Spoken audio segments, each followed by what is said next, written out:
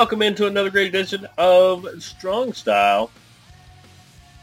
I'm Jeremy the Impact York from Impact Media. This is our weekly MMA pro wrestling show where we talk about all the things that happened during the previous week. Hope you guys have had a good week up till now.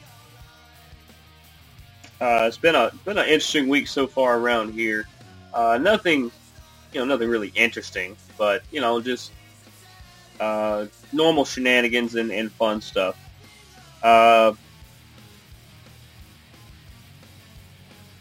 We're going to get into a lot happened at UFC 259.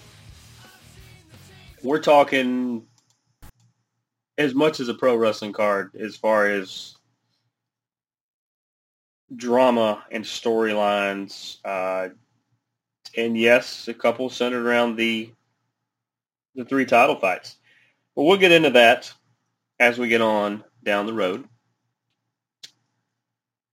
First, we're going to start with the WWE, as we always do. We're going to start with Monday Night Raw from last week. And remember, I have already told you the Miz-Lashley saga that resulted in the Miz losing the WWE Championship to Bobby Lashley. Congratulations to Bobby Lashley once again. But so that leads us into the rest of Raw. And I'm going to start with this. The Miz as the champion, I wrote this down before at the start of Raw as I was making notes. The Miz as the champion, as nice as that is, and like I said, I'm a Miz fan, and I totally get the whole Miz thing, and he's great. He really is one of the real pillars and cornerstones, if you will, of the WWE. He's that guy that you can put anywhere on the card. He's the utility man, the power hitter. He can pitch. He can play anywhere. He can play anywhere on the card. He can be in a tag team with Morrison. No matter what, wherever you need the extra boost is where you put the Miz. Him as the transitional champion, he was for about 10 days. It causes a logjam, though, because you're starting to stack up contenders. You're starting to really stack up contenders, such as former champion at this point, Drew McIntyre. At the time, Bobby Lashley, legitimate contender. Sheamus, legitimate contender. And Braun Strowman, the recently returned Braun Strowman. That's 4 already. You could make a case for a handful of others that are in the process of kind of building up here and there. You've got Priest, who is on the fast track up to the top, it seems like. You have Keith Lee, once he's back and going strong. The Fiend, RKO, Randy Orton. That's what, 1, 2, 3. I just had a 1, 2, 3.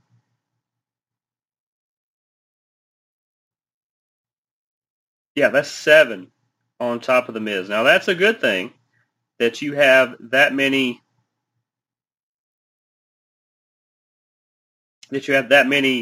Contenders.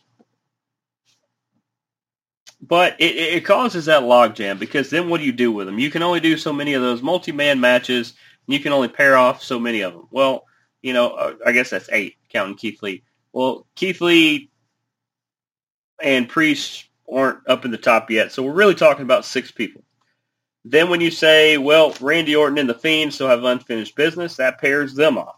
So then you get the five that I said to start with: Miz, Lashley, Sheamus, Braun, and McIntyre. Well, McIntyre has not gotten his rematch from losing his title, so he's automatically a candidate. Braun, the last thing Braun did was get beat by Bobby Lashley the week before all this. So he's going to have to do something to build up. Sheamus, in the opening match of Raw last week, lost to Drew McIntyre because they need McIntyre to continue to look strong. And right now, Sheamus is in a groove where it doesn't matter if he wins or loses. So that worked out.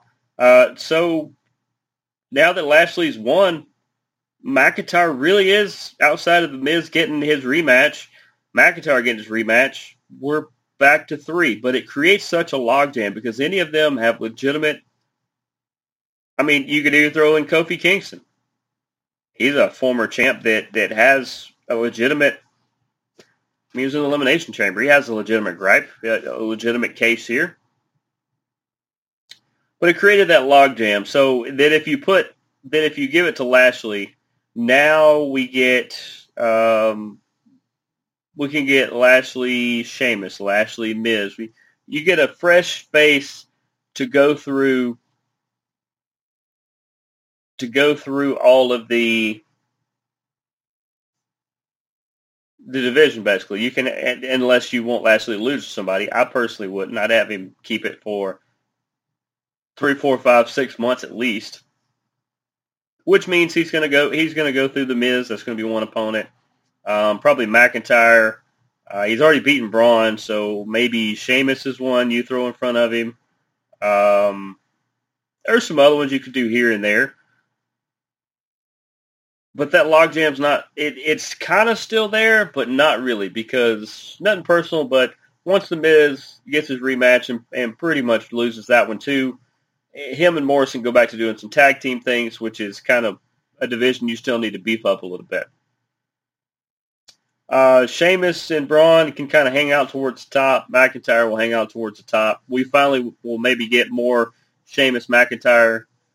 The two of them, the big friends that are now at each other, those kinds of things. Braun's kind of stuck out there in no man's land. You can either have Braun run over people, or have maybe you put Braun and Priest, or Braun and Keith Lee in a program, or all three. Problem is you're trying to build all three of them up, so outside of them just trading off victories, which nullifies the whole point of doing it.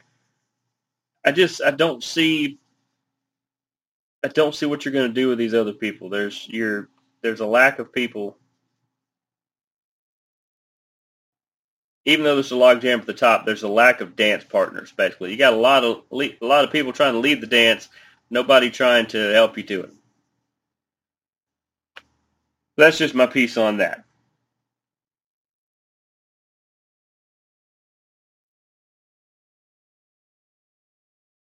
Let's see. You had Cedric and Shelton, who took on Braun Strowman and Adam Pearce.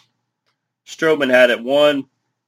He was. It seems like Braun and Adam Pearce are going to be the new dance partners, so to say. They're going to have a little riff, which is weird because even though Adam Pearce is a very accomplished former wrestler, he's clearly a front office guy now. And the way they're pushing him. But Braun had it won. Shane McMahon jumped up on the apron and said, tag Adam, tag Adam, tag Adam. So he tags Adam. Adam comes in, gets rolled up by Shelton, and they retain their titles. Braun looked pretty mad, and for a good reason. I really do I like the pairing of Bad Bunny and Priest. I think it's going to lead to a match somewhere. Probably WrestleMania would be my guess. He'll probably lose the 24/7 championship before then. But you'll have those two against Elias and Riker. Big fans of all four of these guys. I honestly had only heard of Bad Bunny up until he started showing up on Raw. I started digging into his music a little bit. Saw him on Saturday Night Live. Dude's talented, man. But you kind of get the Bad Bunny and Priest versus Elias and Riker. That looks like something they're going to push towards WrestleMania. That would be my guess.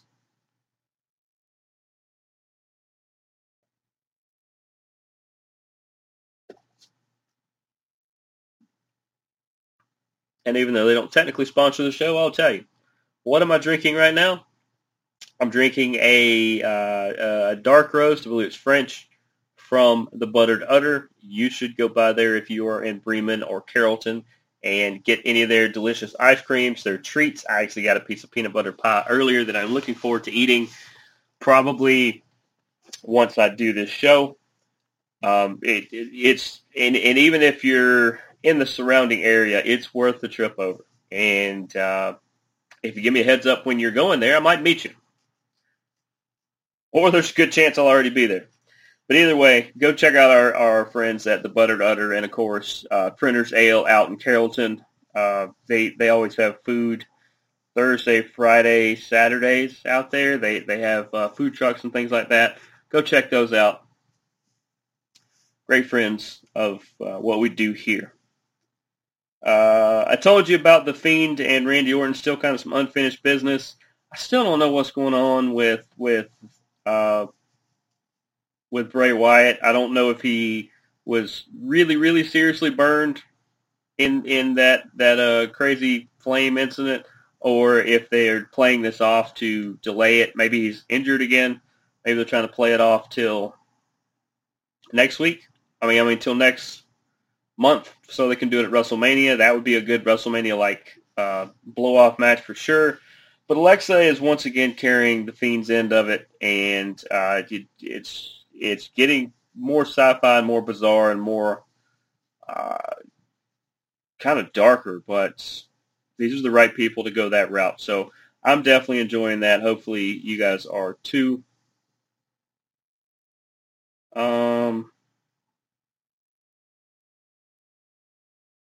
That's pretty much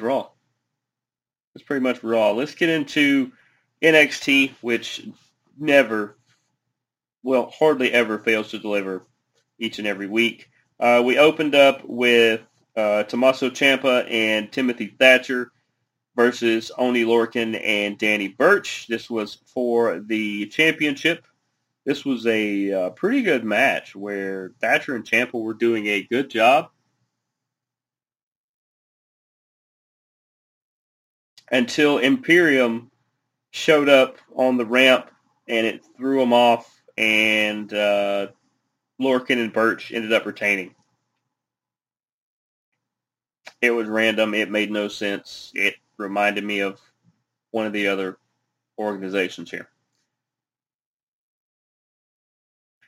Now, as good as that was, even though the ending was weird, we all know at this point that Undisputed Era is pretty much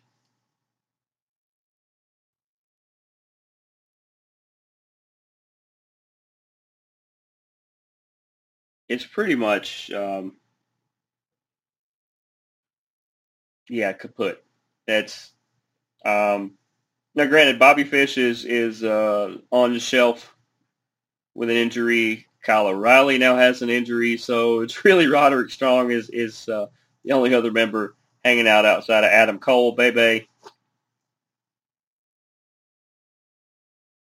And you got Finn Balor kind of in the middle of it, kind of stirring it up. It looks like he's going to probably, if I were him, I would take the credit for splitting them up. It's about time. They had about as good a run as possible. I think it's because we're going to see a call-up. The logic says that it's probably Adam Cole.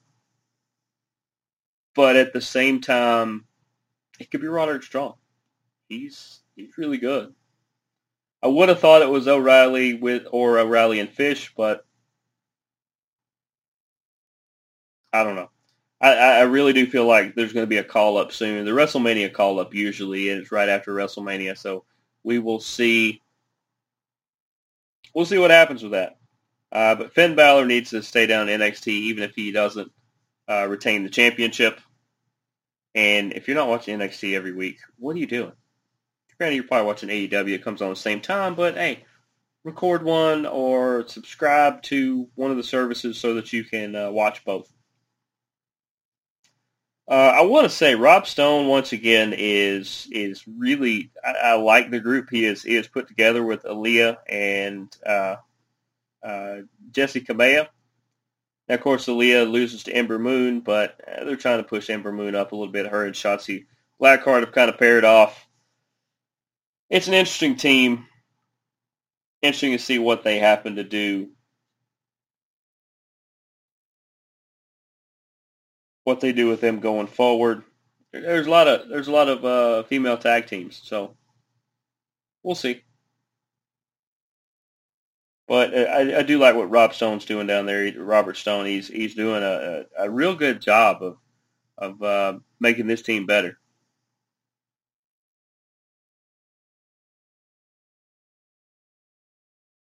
You had Nia and Shayna who defended the tag titles against Dakota Kai and Raquel Gonzalez. I feel like Dakota Kai could be one who could get called up soon. Maybe Raquel Gonzalez, but I could see Dakota after WrestleMania or potentially some sort of WrestleMania match. And it made absolutely no sense that Nia and Shayna had a decent match with these two, but they came to NXT and basically ran over not even the best tag team down here. They're a good duo. They're not a good tag team.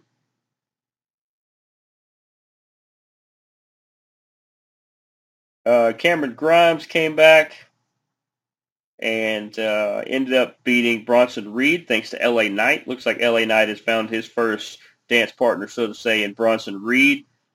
That's interesting. That's a real weird matchup in my opinion, but hey, LA Knight's got to go against somebody, and so does Bronson, so why not each other?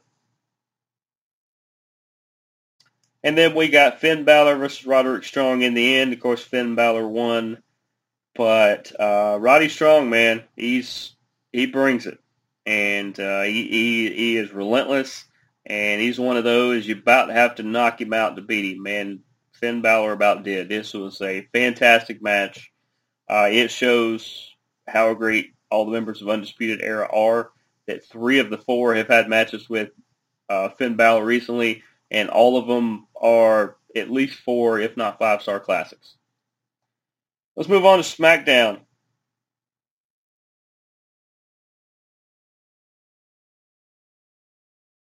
It's interesting that Daniel Bryan and Roman still have this little beef going, even though Jey Uso is kind of inserting himself into it. But you know, Daniel Bryan he's already an established heavyweight contender, so you kind of got to do that until you can build somebody else up because Roman has ran through the rest of the division. Cesaro's not ready to take him on yet, and Kevin Owens, we're waiting on him to come back.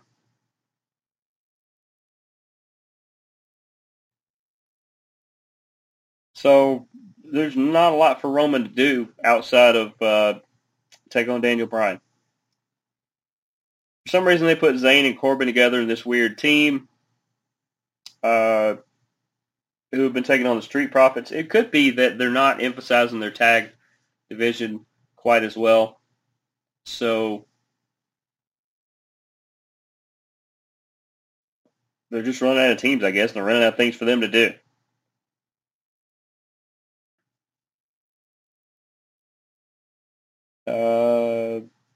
Yeah, you get Corbin that beat Montez Ford, and then you get Angelo Dawkins who turn around and beat Sami Zayn.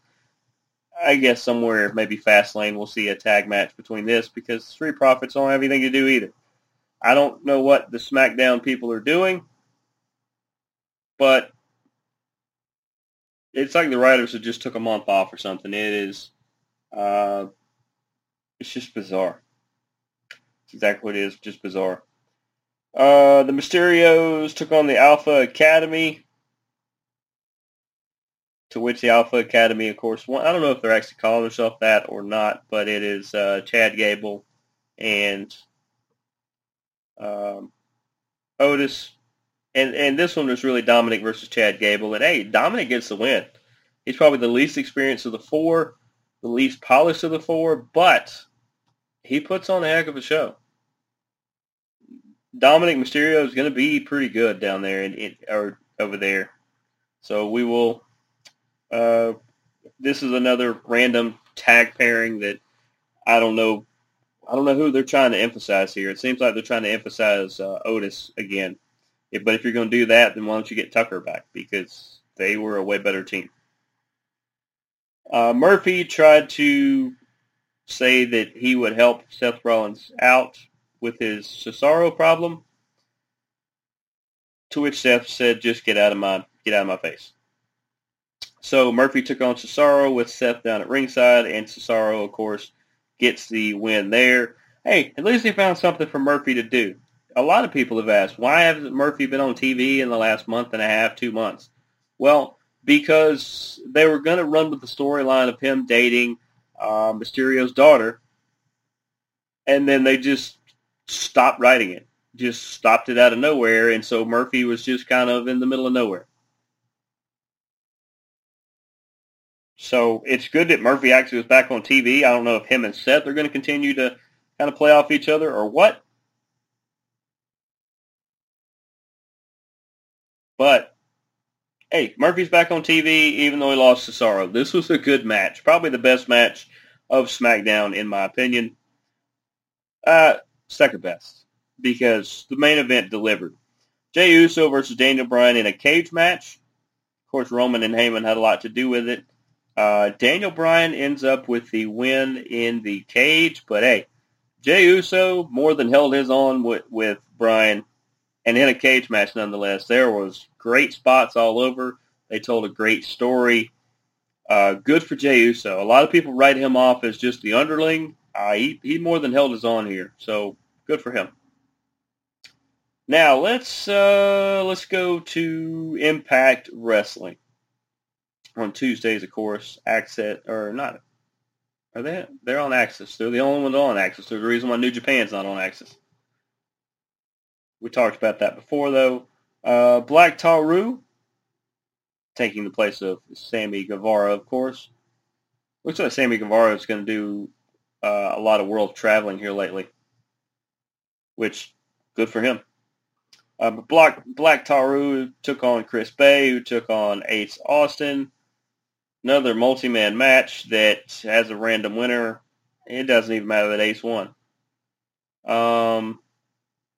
You had the Good Brothers who teamed up with Finn Juice. Of course, that is Juice Robinson and David Finley to take on Triple XL and Reno Scum.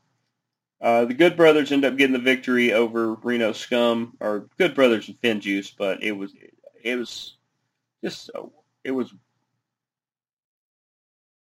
I don't know. We all know that the Good Brothers and Finn Juice are eventually going to face off. I think they should kind of drag this out a little bit because it shouldn't just be a one-off, blow-off match.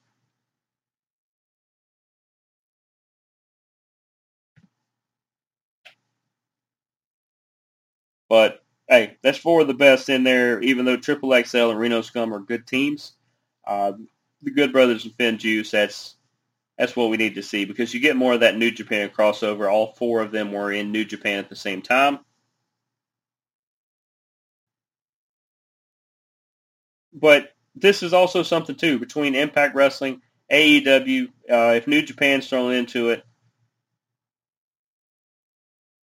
they haven't really been doing the crossover as much. So maybe that's dead in the water, or they just are lazy, or they can't figure out how to loop it together. Well, you could always call the people who put this show together, especially the guy talking right now. I got plenty of ideas on how you can do this crossover and make it really interesting. You know how to find me.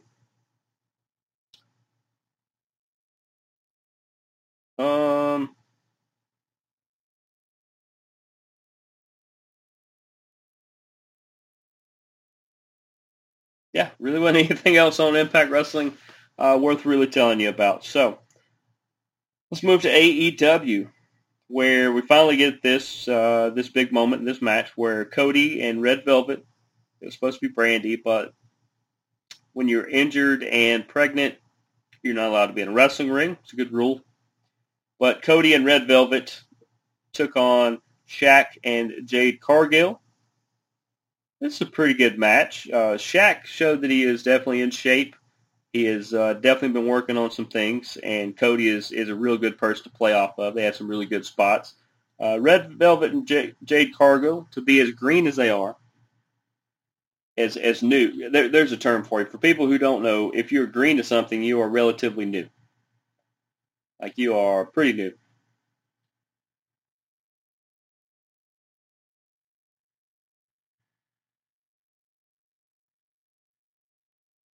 But as green as they were, their interactions were not bad. They weren't just, I do a move, you do a move, I do a move, you do a move.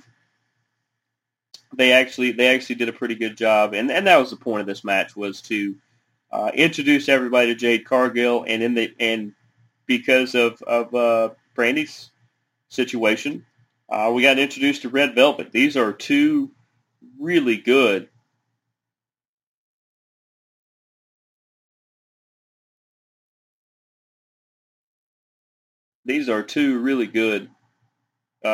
young female talents they're going to have over there in AEW. It'd be interesting to see what they do with them, because they kind of got a little bit of a logjam going on there. They just had a 16-woman tournament, and 2/3 of those people are currently in the U.S. where they can use them. Phoenix and Pac took on John Skyler and a guy named D3. John Skyler is a really good worker. I've seen him all over the Southeast and a lot of other places. But Phoenix and Pac put on a clinic. And if you're not watching what those two guys are doing, you're not watching wrestling. Just YouTube Ray Phoenix or Pac or both, and it is just incredible. But Phoenix and Pac end up with the win in that one. Tully Blanchard and FTR with J.J. Dillon, because how many more NWA legends can we actually get? Took on Jurassic Express.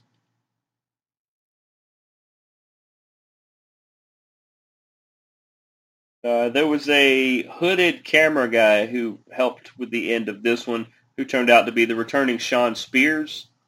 Apparently, he could make all those comments a couple weeks back, get let go of the company, and then he got re-signed, I guess. I don't know. It was weird, but Sean Spears come back, it looks like, and helped Tully win.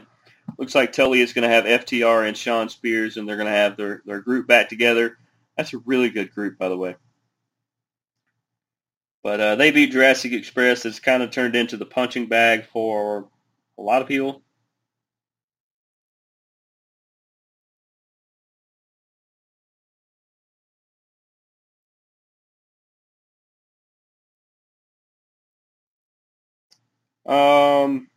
What else was there? We saw Big show up, and that's something we'll talk about here in a second when we talk about AEW Revolution. He goes by Paul White, which is his actual given name. And also, him and Shivani are going to be the announcers on one of the 3 or 4 AEW shows that will be on during the week. So it'll be interesting to see, maybe the Dark, or I can't remember which one they said. That the fact that they're going to have like 3 or 4 shows throughout the week is weird and bizarre, and I don't really know what it's gonna do.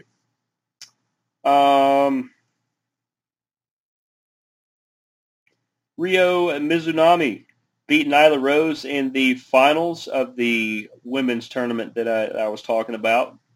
She got the chance to face Hikaru Shida. I'll talk about what happened in that match here in a minute. They had 10 from the Dark Order take on Max Caster.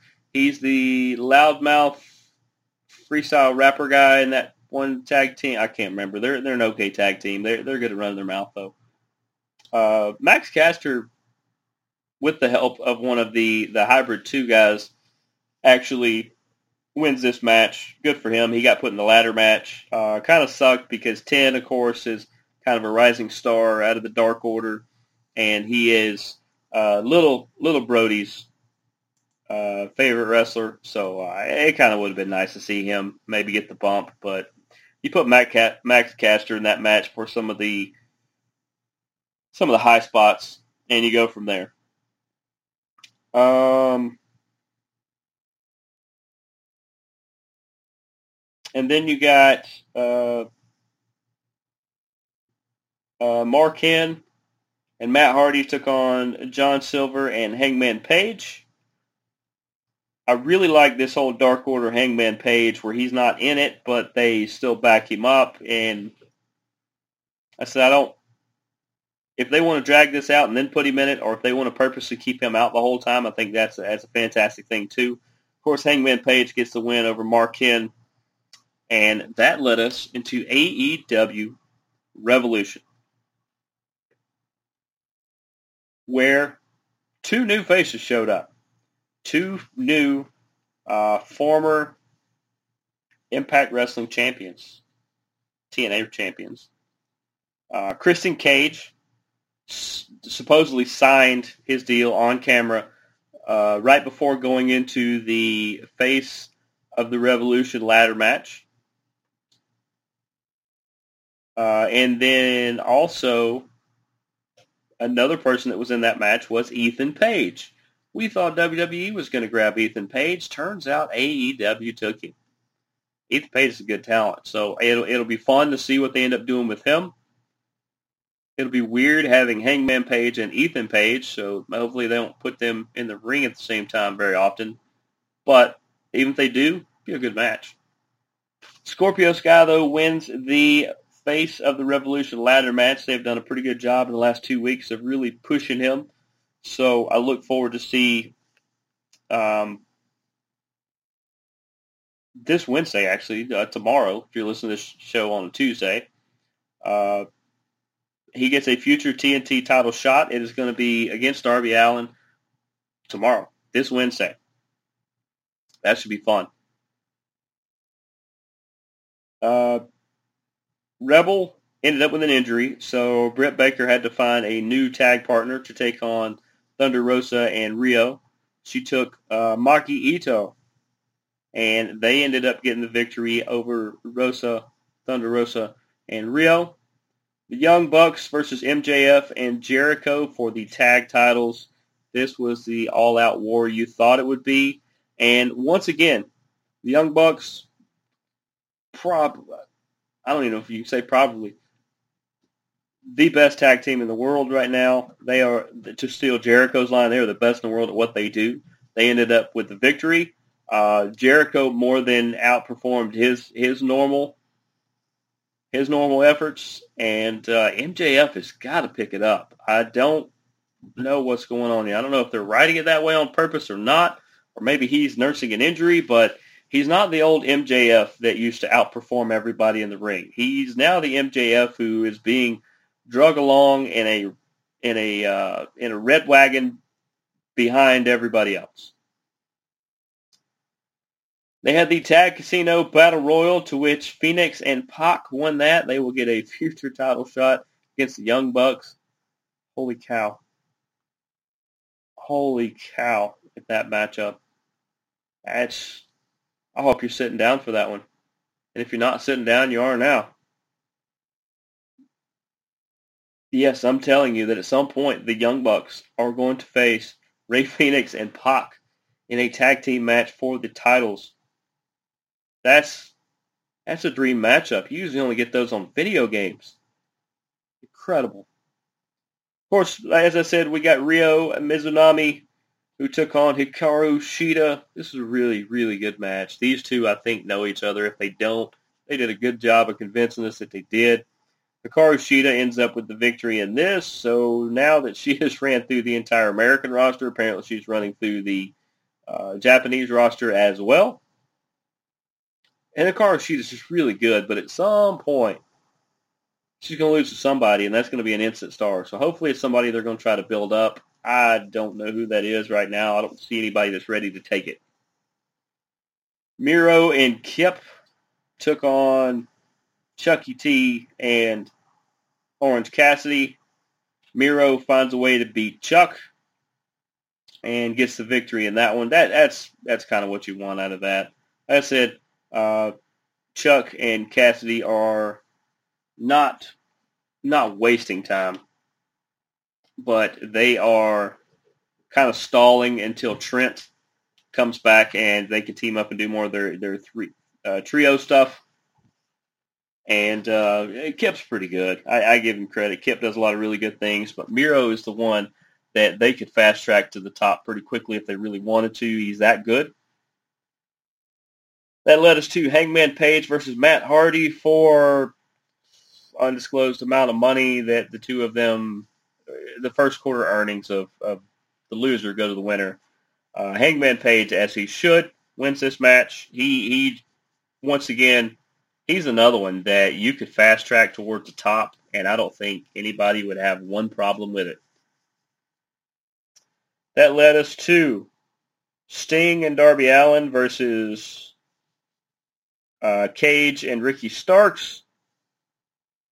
Sting ends up pinning Starks in a ring that was in like an abandoned warehouse. Darby Allin went through a few windows. There was a lot of other weird stuff. As I wrote in my notes here, some weird cinematic crap. I don't understand why they do this kind of crap. I don't know. It was weird. It was, think the AJ Undertaker WrestleMania match last year, how just bizarre and weird and all over the place it was. And that was this match. Now, of course, it led into Omega versus Jon Moxley in a, exploding barbed wire death match. I only read about it because I told you I don't watch those kinds of matches. They did a good job with the explosions and with the other parts of this match that I don't think anybody got too hurt. Is there such a thing as too hurt?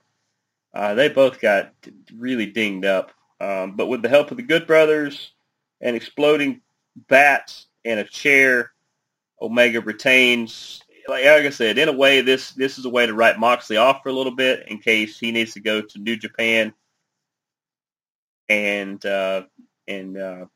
either lose the belt to Kenta or just go defend it and take care of those obligations. They need to find a way to get Moxley out of the picture. I think that's one way to do it. Now it'll be interesting to see this week who kind of steps up to take on Omega.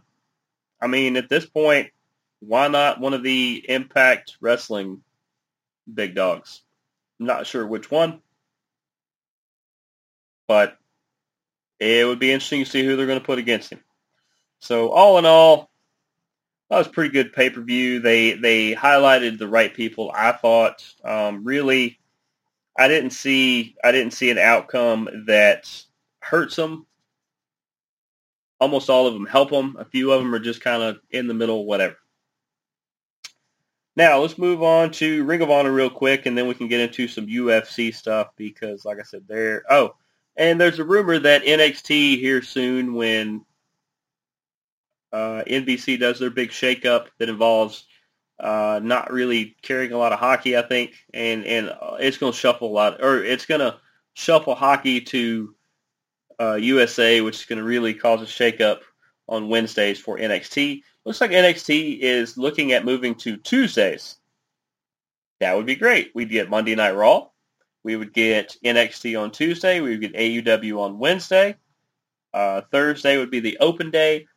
SmackDown on Friday. Ring of Honor Friday night, Saturday night, depending on when whatever channel you watch it on, it comes on. I'd be okay with that. Also, Impact Wrestling would be, I guess, NXT would go head-to-head with Impact Wrestling. Bless Impact Wrestling's heart. They can't catch a break. But in Ring of Honor, we got the rematch of Josh Woods versus Dalton Castle in a pure wrestling match. was under the impression that Dalton Castle is not with the company anymore. Not sure how long ago they recorded this, but they actually have Dalton win. But here's why I think they did it. Because as soon as the match is over, Silas Young comes out, and he looks at Josh Woods, and he goes, you told me a couple months back that, hey, I want to give this solo thing a shot and just really see where it goes. Well, you did.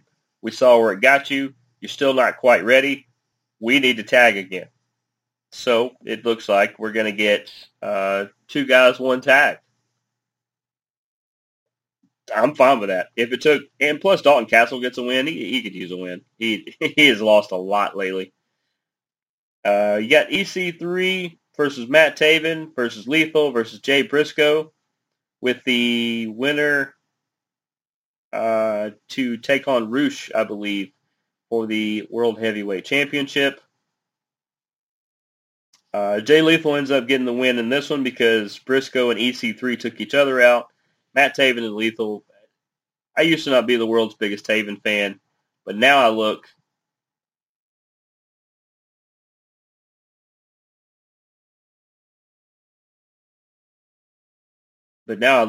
And I'm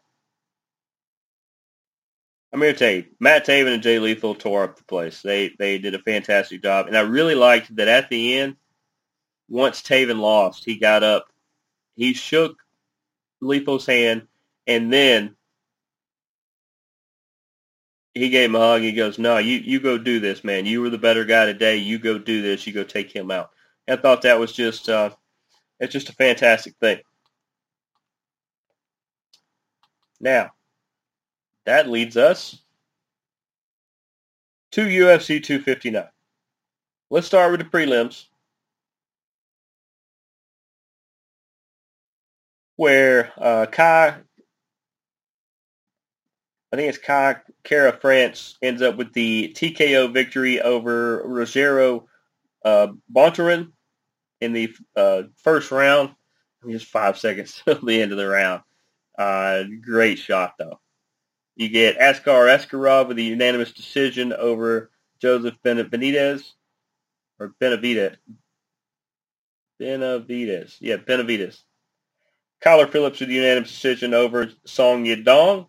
That was a fantastic fight. Kyler Phillips really brought it and kept Song off balance and beat him in the points race.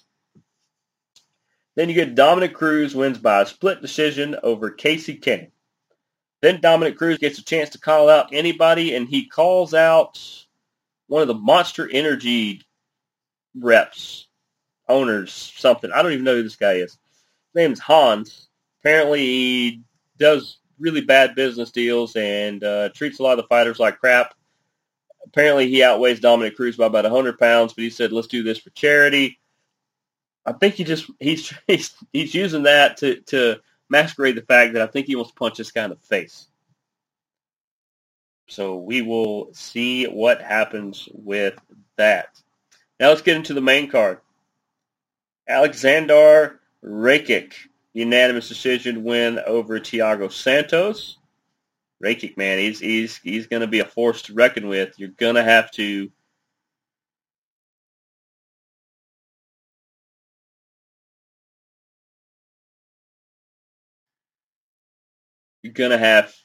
watch out for that guy. If you don't know who Islam Makhachev is, ask Drew Dober. Submission win in round number 3. I believe that was that the triangle armbar? That thing was something else, man.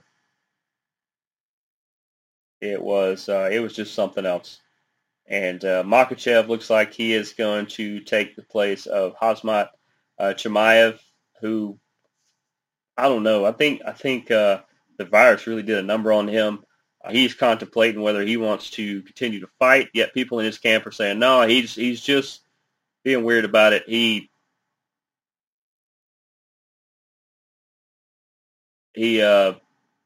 think he's going to keep fighting, but it's just done a number on him. But Islam Makhachev, man, he's got future champ written all over him. Then you get to Peter Yan, Aljamain Sterling. Peter Yan was winning this fight into the 4th round. Aljamain Sterling seemed to have this weird strategy where he was trying to stay on his knees the majority of the time. So I guess Peter Yan couldn't hit him. And at one point, Peter Yan, in Russian, I believe, said something to his corner along the lines of, "What am I supposed to do? Can I hit him?" And they said, "Yeah." And for some reason, Peter Yan threw the most flush knee into the face of Aljamain Sterling. It led to a DQ. It led to the title changing hands. First time in the UFC that has ever happened that a title has changed hands because of a DQ. But that's their rules. Because if not, you'd be rewarding the champ. This isn't pro wrestling. You can't get disqualified to keep your title. Aljamain immediately said he wanted to take on Henry Cejudo. Hold on, Aljo. Hold your horses. Because we got to see this rematch, because that's kind of not the world's greatest way to win. I know you didn't have a say in that, but you got to prove to everybody that you could beat Peter Yan. You were losing that match until then. So Aljamain Sterling versus Peter Yan 2, I'd give it about 2-3 months, and I would look for that to happen very soon. Amanda Nunes got the submission win 2 minutes into the first round against Megan Anderson. Megan Anderson is a great world-class fighter. Amanda Nunes is, I don't know, from Mount Olympus. It is incredible that this didn't even look close. It didn't look close. And like I said, Megan Anderson is a top-level female fighter, and it wasn't even close. I don't know what they're going to do with Nunes. They've already brought in people to face her, and she beats them. She's ran through the division. I just don't know. And then, of course, you get Jan Blachowicz took on Israel Adesanya, who jumped up a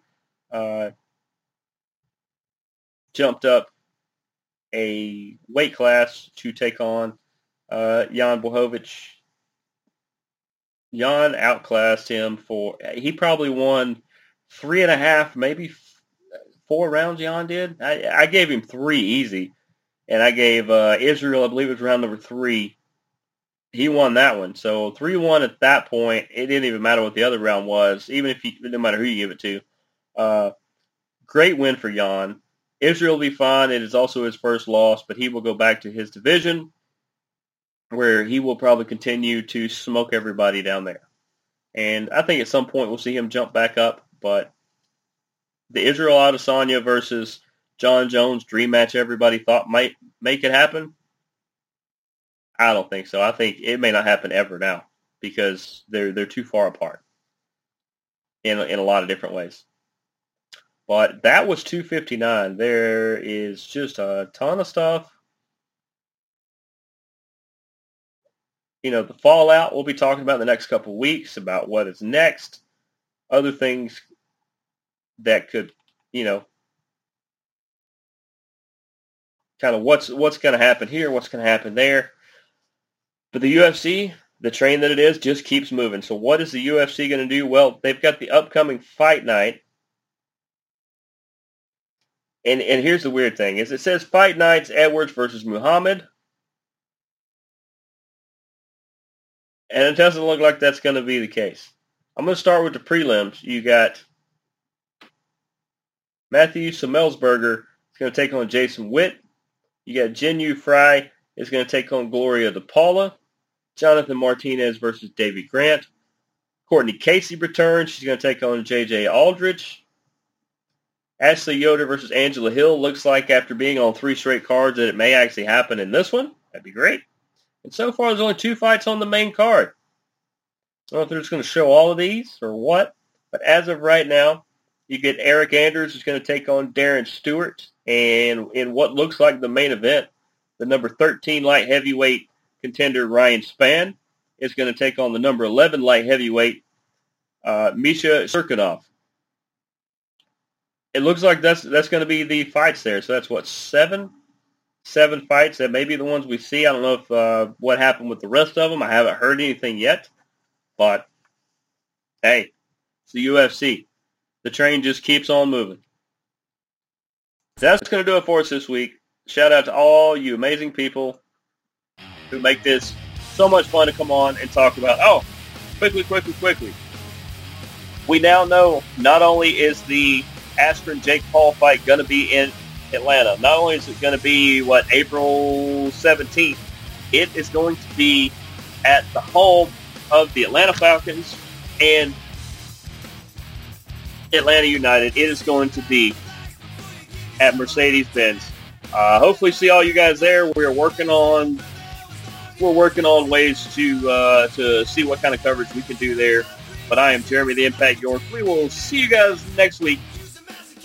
Deuces, gooses.